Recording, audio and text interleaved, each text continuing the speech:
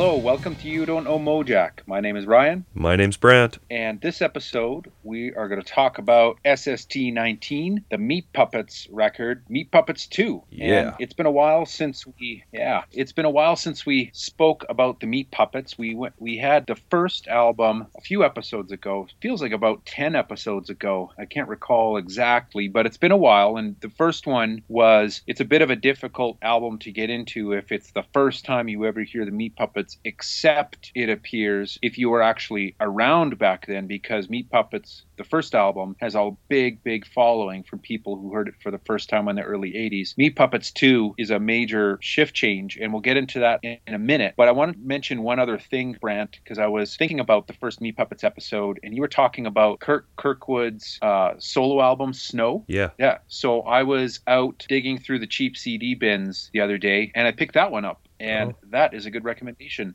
Yeah, it's really good. You know, Meat Puppets, they got really famous for a while. Well, I guess as famous as they ever got for a moment there when Nirvana kind of pumped them up during the Unplugged and stuff like that. And when I go through the CD stores now, the great thing about the Meat Puppets is you can buy a lot of their catalog cheap on used CDs. So cool. And you know what I like about CDs? They're cheap, they still play music, and people are getting rid of them.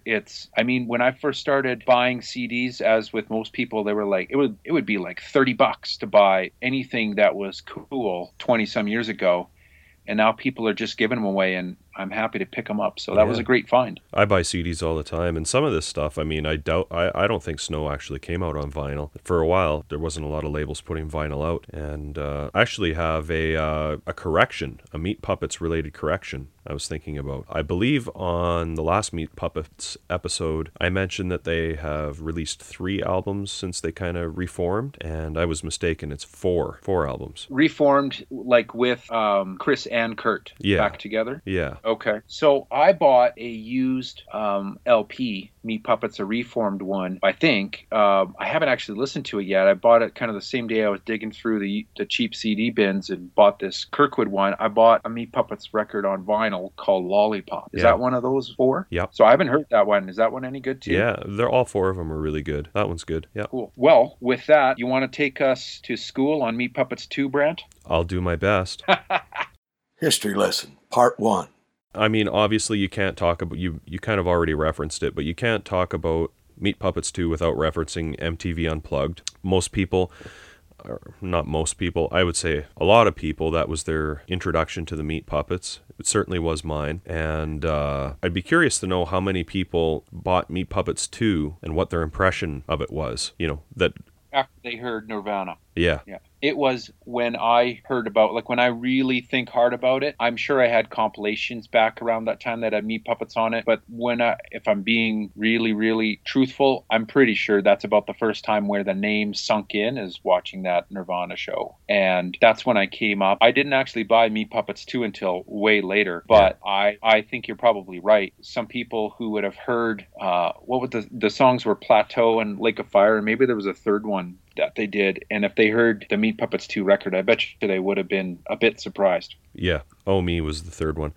So I looked it up. MTV Unplugged, their Nirvana one, was recorded on November 18th, 1993, and Kurt Cobain died 5 months later.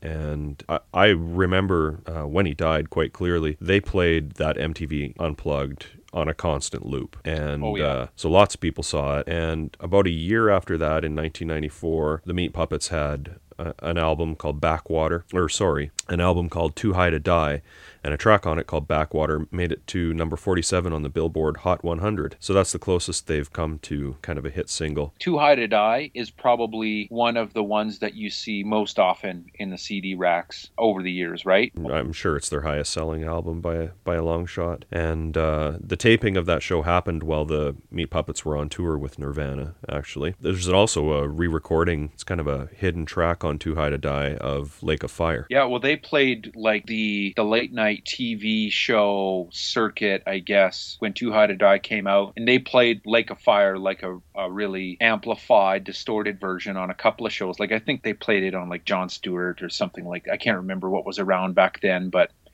they were definitely riding the wave. The version on Too High to Die is closer to the Nirvana version for sure. But back when Meat Puppets 2 first came out, this was coincided with a time when I would say like more of a college crowd was coming into the scene. You know, you started having more college radio stations. It came out, you know, around the same time as like say Zen Arcade and Double Nickels on the Dime and Let It Be. And you often hear that it was maybe at the time a bit overshadowed by those albums as far as critical acclaim goes. But I think it got its fair share of acclaim, and it definitely is deserved, in my opinion. It is the start of the Meat Puppets that I like.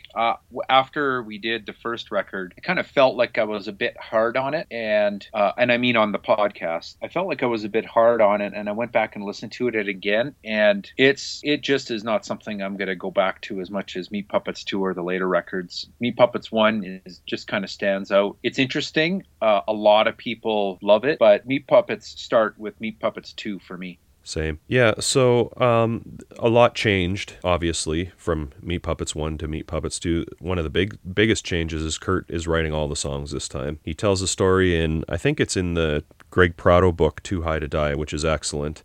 He tells a story about it. It was Halloween, and everyone goes out to a party, and he didn't want to go, and so he stays home, drops some acid, and he writes Lake of Fire and Magic Toy Missing. And you know, no one would be surprised to hear that he was dropping acid. They were doing tons of acid around this time, and also according to the band, snorting lots of MDMA, which is ecstasy, and really starting like to let their influences shine through more, I would say. Like Kurt lists a bunch of their influences, and he says like Hank Williams, Neil Young, George Jones, the Grateful Dead, obviously. And everyone always talks about this album being like a country album. I guess it is. I never really thought of it in those terms until I actually sat down to like really, I guess, study it for this podcast. And you can definitely hear there's a lot of stuff taken from country music.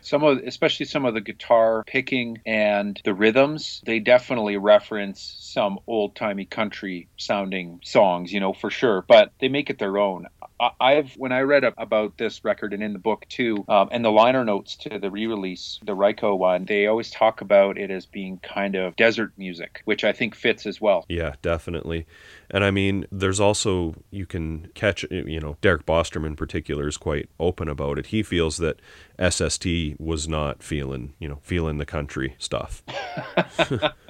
And that's it. You know, that's interesting though, because there are country elements. I wouldn't call it a country record. And I had understood that, you know, Greg Ginn and some of the other SST folks really like classic rock and the Grateful Dead and stuff like that. And you can access Meat Puppets 2 through classic rock elements as well. Oh, absolutely. I mean, referencing again that I think I spoke about it in a previous podcast, that interview that Joe Carducci and Mugger did on WFMU, they say, like, you know, they didn't consider SST a hardcore label. Joe says we were into music before punk, and most of those guys grew up on classic rock for sure, and they were all Deadheads. So when I was reading up on this too, another theme that comes out is how Meat Puppets 2 was kind of a reaction to the hardcore scene. Oh, definitely. There's another quote I really liked about the Meat Puppets that I'm not sure, it might have been Michael Azerrad. Did he do the liner notes to the CD reissue? Pretty sure he did. He's one of the guys who did it. There's 3 or 4. But Azerrad gets the first one, and his is the lengthiest. Yeah, I think that's where I read it. But he says something to the effect of, you know, the Meat Puppets liked punk rock, but they weren't really punks, you know. And I think, you know, that's a lot of the SST bands, like, you know, ended up playing in the hardcore scene. Like, we're going to be getting to St. Vitus pretty soon. And I mean, they were an odd band for their time, you know, in LA for sure, because it was all the metal bands were like hair metal bands. So they kind of got adopted into this punk scene, but they weren't punks. The punk scene was pretty close-minded at that time. So at this time, with the Meat Puppets and Husker Du, we're starting to get into like the college kids coming into the scene, which is a good thing. Yeah, I'm just looking at Azerrad's notes. He does mention that concept a couple of times, talking about how the Meat Puppets 2 is a kind of a redefinition of what it means to be punk, and they were being punk with respect to what it meant to them to be punk, which was to challenge the supposedly anything goes punk, where hardcore started to become pretty rigorous. There were rules, certain things, and he says, Meat Puppets 2 was consciously intended to put some distance between the band and hardcore, but that didn't mean it wasn't punk. Yeah. It's definitely a punk album, but Meat Puppets' version of punk for that time.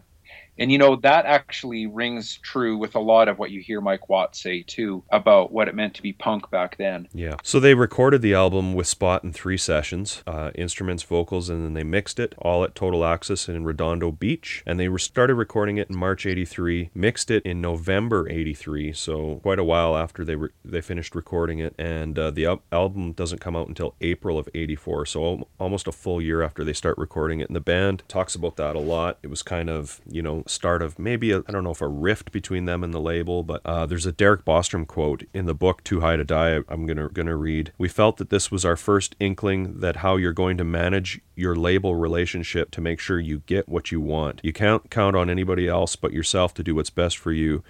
And the way that SST, who were a little weary about putting out this country rock crap on their punk rock label, started to throw a wedge in it. So they were definitely, I think, resentful at the time that it took so long for it to come out. I think that probably had more to do with finances than anything else. Like SST was constantly strapped for cash in the early days and way more ambitious than their pocketbooks really allowed. Yeah, it wasn't until several years later when they were selling enough records to put out as much as they wanted to, and then it just kind of went a little bit overboard. But you're absolutely right. This is a constant story. Yeah. At this time on SST, where people are a bit cranky about how long it takes for stuff to come out, and Greg Ginn had Black Flag and keeping the label afloat as a priority, and he would put out the other band's releases as soon as he could, but it took some time sometimes. Yeah. And adding to that, fuel to that, maybe a little bit of a conflict vibe was in 84 on the My War tour with Meat Puppets went out with Nig Heist and Flag. It must have been a pretty challenging tour for everybody. Flag is slowing down at this point. The Pups had long hair and were playing this psychedelic country shit, and Nig Heist being, super obscene and confrontational. Some of those shows must have been pretty hard to get through. And to add fuel to the fire, Rolling Stone gave Meat Puppets 2 a 4-star review, and again, Derek Bostrom in particular talks a lot about there was some pretty open conflict about that. You'd think they would be happy about a band on their label getting that kind of attention, but I think there was some resentment from the Black Flag camp, is basically the insinuation. We should move on to talk about the album. Okay, well, let's turn to the release itself then.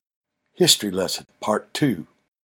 They actually made a video for this. Did you know that? For the album? They made a video for the album? For a song on the album, New Gods. Oh, for a song on it? Which song? New Gods. New Gods. Okay, no, I didn't. Is that up on YouTube? You bet. I'll have to check that out. Yeah. Always a bit dangerous when you go down a YouTube video wormhole, though. That would be a good one to go to. It's interesting. SST in the mid-'80s, I don't know if it was actually SST, but that put money behind it, but definitely some SST bands put out videos. Like there's on YouTube, you can see a Minutemen video and stuff like that. There's definitely some Black Flag ones later on, Black Flag ones, but even TV Party Tonight, there was a video for it. Yeah, Rise Above, I think. Yeah, I've never seen that one. It might have been one of those Target videos, Oh yeah. Hey Ryan, what about the cover? Want to talk about the cover? Yeah, let's turn to the cover. It is another painting. Yep. Wasn't the first album collage art? So this one is a painting now. Yeah, we're going to get into mostly art by the brothers now. Kurt painted this one. Chris says he painted in about 1 minute while smoking pot in their mom's bathroom. I always kind of thought it looked like a wolf or a fox or something to me. Yeah, well, almost like a bent over devil to me anyways, with horns kind of. Yep. It's kind of a goat, but also it's mentioned in that book as well, definitely some Picasso elements like in the sky there. Yep. Taking some inspiration there. It's kind of, SST albums, there's a fair amount in the early days that are paintings actually. Yeah. Like we had a Minutemen album that was a painting.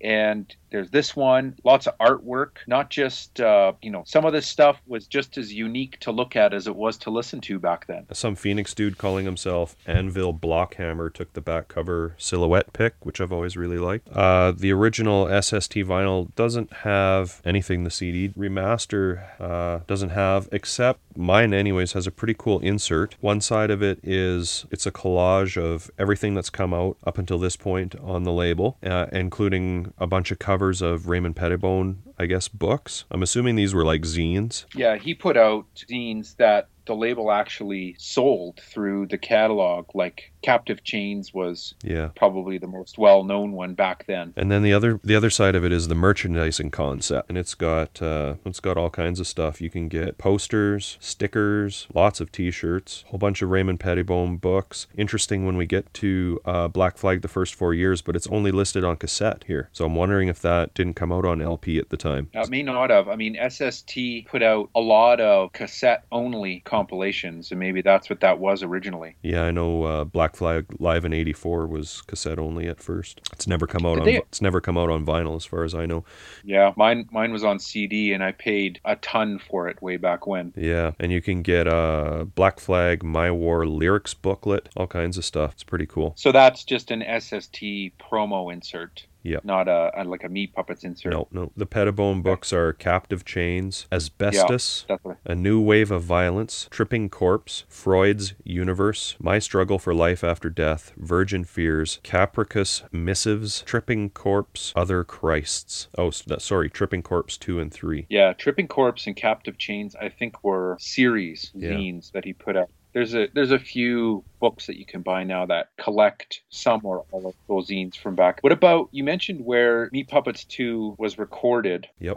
Did we mention who recorded it? Yeah, engineered by Spot. Was it again? Okay. Pretty sure he did all the early Meat Puppet stuff. Okay. Because I was just going to remark that it's a clean sounding record. Oh yeah. There's not really much distortion on it at all. Fair amount of overdubs too, which you don't hear a lot of on early SST stuff. It was usually so econo. Yeah. Like multi-tracking the guitars, for example. Yeah. I was just gonna say, I mean, Kurt is even on the first record, you can tell this guy can play guitar. On this record, you can hear that, and not just because of the overdubs, but the use of the overdubs demonstrates, to me anyways, that this guy is really exploring his abilities, right, in the studio as well. What I kept thinking about was Keith Richards and Ron Wood have this thing they call the ancient art of weaving, where they play together. They're both playing totally different things, but they kind of weave it all together. And I would say Kirkwood does that. If you listen to, some of the songs have like almost a bluegrass, like flat picking kind of thing going, like acoustic guitar on an acoustic guitar, and he's like soloing over top of it, and it just sounds unbelievable. Especially back then on this label. And some of the other stuff, I mean, if you listen to like New Gods, for example, you can hear Mudhoney for sure. Like, it sounds like he's using a big muff. Yeah, it's interesting, when you think about this record in context in 1984, we mentioned it earlier on in our podcasts about the types of, like, the big records that came out that year. Put this album in context with Zen Arcade by Husker Du, Double Nickels by the Minutemen, Let It Be by the Replacements, and you put, like, this one, there are a lot of people out there, I think, big Meat Puppets fan, that would say that this stands up against those records as well. It does for me. It's there's 3 instrumentals on it, which is cool. I mean, for me, it's got a little bit of everything. It's got some punk rock, it's got some country, it's got lots of psychedelic rock. We should probably check if there's runoff grooves. Yeah, let's check and see if there's runoff grooves. I just have a CD. Hold on. Unfortunately. Oh, yeah, and as I'm pulling it out here, the lyric sheet is on the sleeve. It's printed on the sleeve. It's not a separate sheet. Oh, okay. Yeah, let's see here. Side 1, In the Lap of the Gods. Side 2, And in the Hands of SST. And then there's another one that says, Little Schumers, courtesy of Ampex Corps and Otari Corps. I don't know what that is. They're pretty hard to read sometimes, those runout grooves. Yeah. And when you read them for the first time, if you don't have the right emphasis or meaning behind it, they can be even less hard to even harder to decipher, I should say. In the Lap of the Gods and in the Hands of SST. There you go. Interesting. You want to do the ballot result? I think it is time. Ballot result. What do you like off of this one? Well, I know we're on the ballot result, and I wanted to ask you this before actually in the podcast, but I got to do it now because I like a lot of songs on this record. My favorite song is Lake of Fire. That's the one I would pick. I can't help but pick it, but I also can't help but think of Nirvana when I think of that song. And I wanted to ask you, I think I know the answer, but do you like Nirvana? No, I mean, I guess I did kind of at the time, but I mean, I don't own anything by them. If I was going to listen to anything, it would be Bleach, I guess. I don't own any Nirvana albums. I never listened to them. I'm not sure why. It has nothing to do with them being popular or anything like that. I listen to all kinds of popular music. Yeah, I don't really have an answer to why, I guess. I just don't. Yeah, I'm almost exactly the same. And I kind of I seem to recall talking with you about this, but 15 years ago or something. But it just occurred to me when I was thinking about it that I don't really know why either, but I would say exactly the same thing. I actually bought Nevermind when it came out, right when it Who came didn't? right.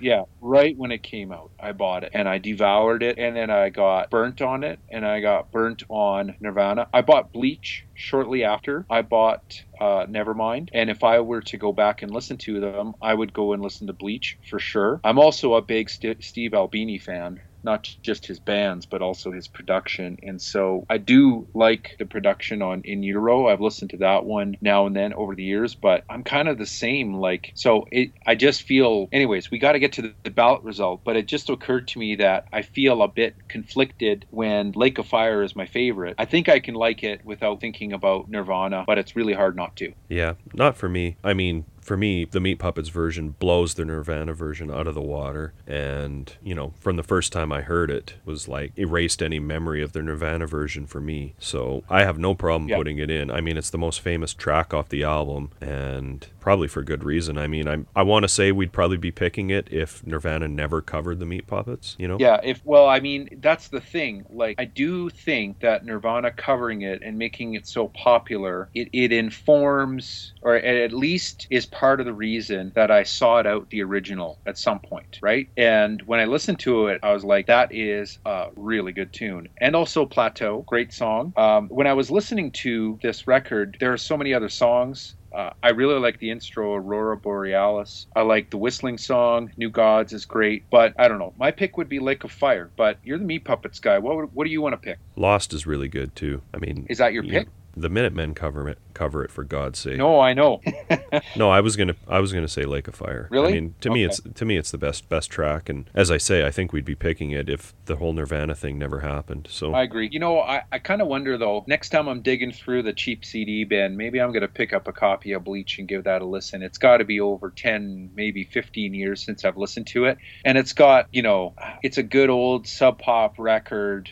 Doesn't Dale Crover play on it? Well, yeah, with the Melvins connection. I'm pretty sure Jack Endino produced it. I really, I bought it way back, and then I just cast off everything Nirvana, within a year. I devoured it and cast it off and never went back. Yeah, it's probably the same for me. I think I'm going to check out Bleach next time I see it in the cheap CD bin. I bet you there's a few dozen there. I bet there is. What do we have next week, Ryan? Next week? Oh, man. Husker Du, Metal Circus. Oh, that'll be a good one. Oh, man. Okay. The hair on my arms is standing up, just saying Husker Du, Metal Circus. That's how much that record means to me. It's a good one. Thanks for tuning in, everybody.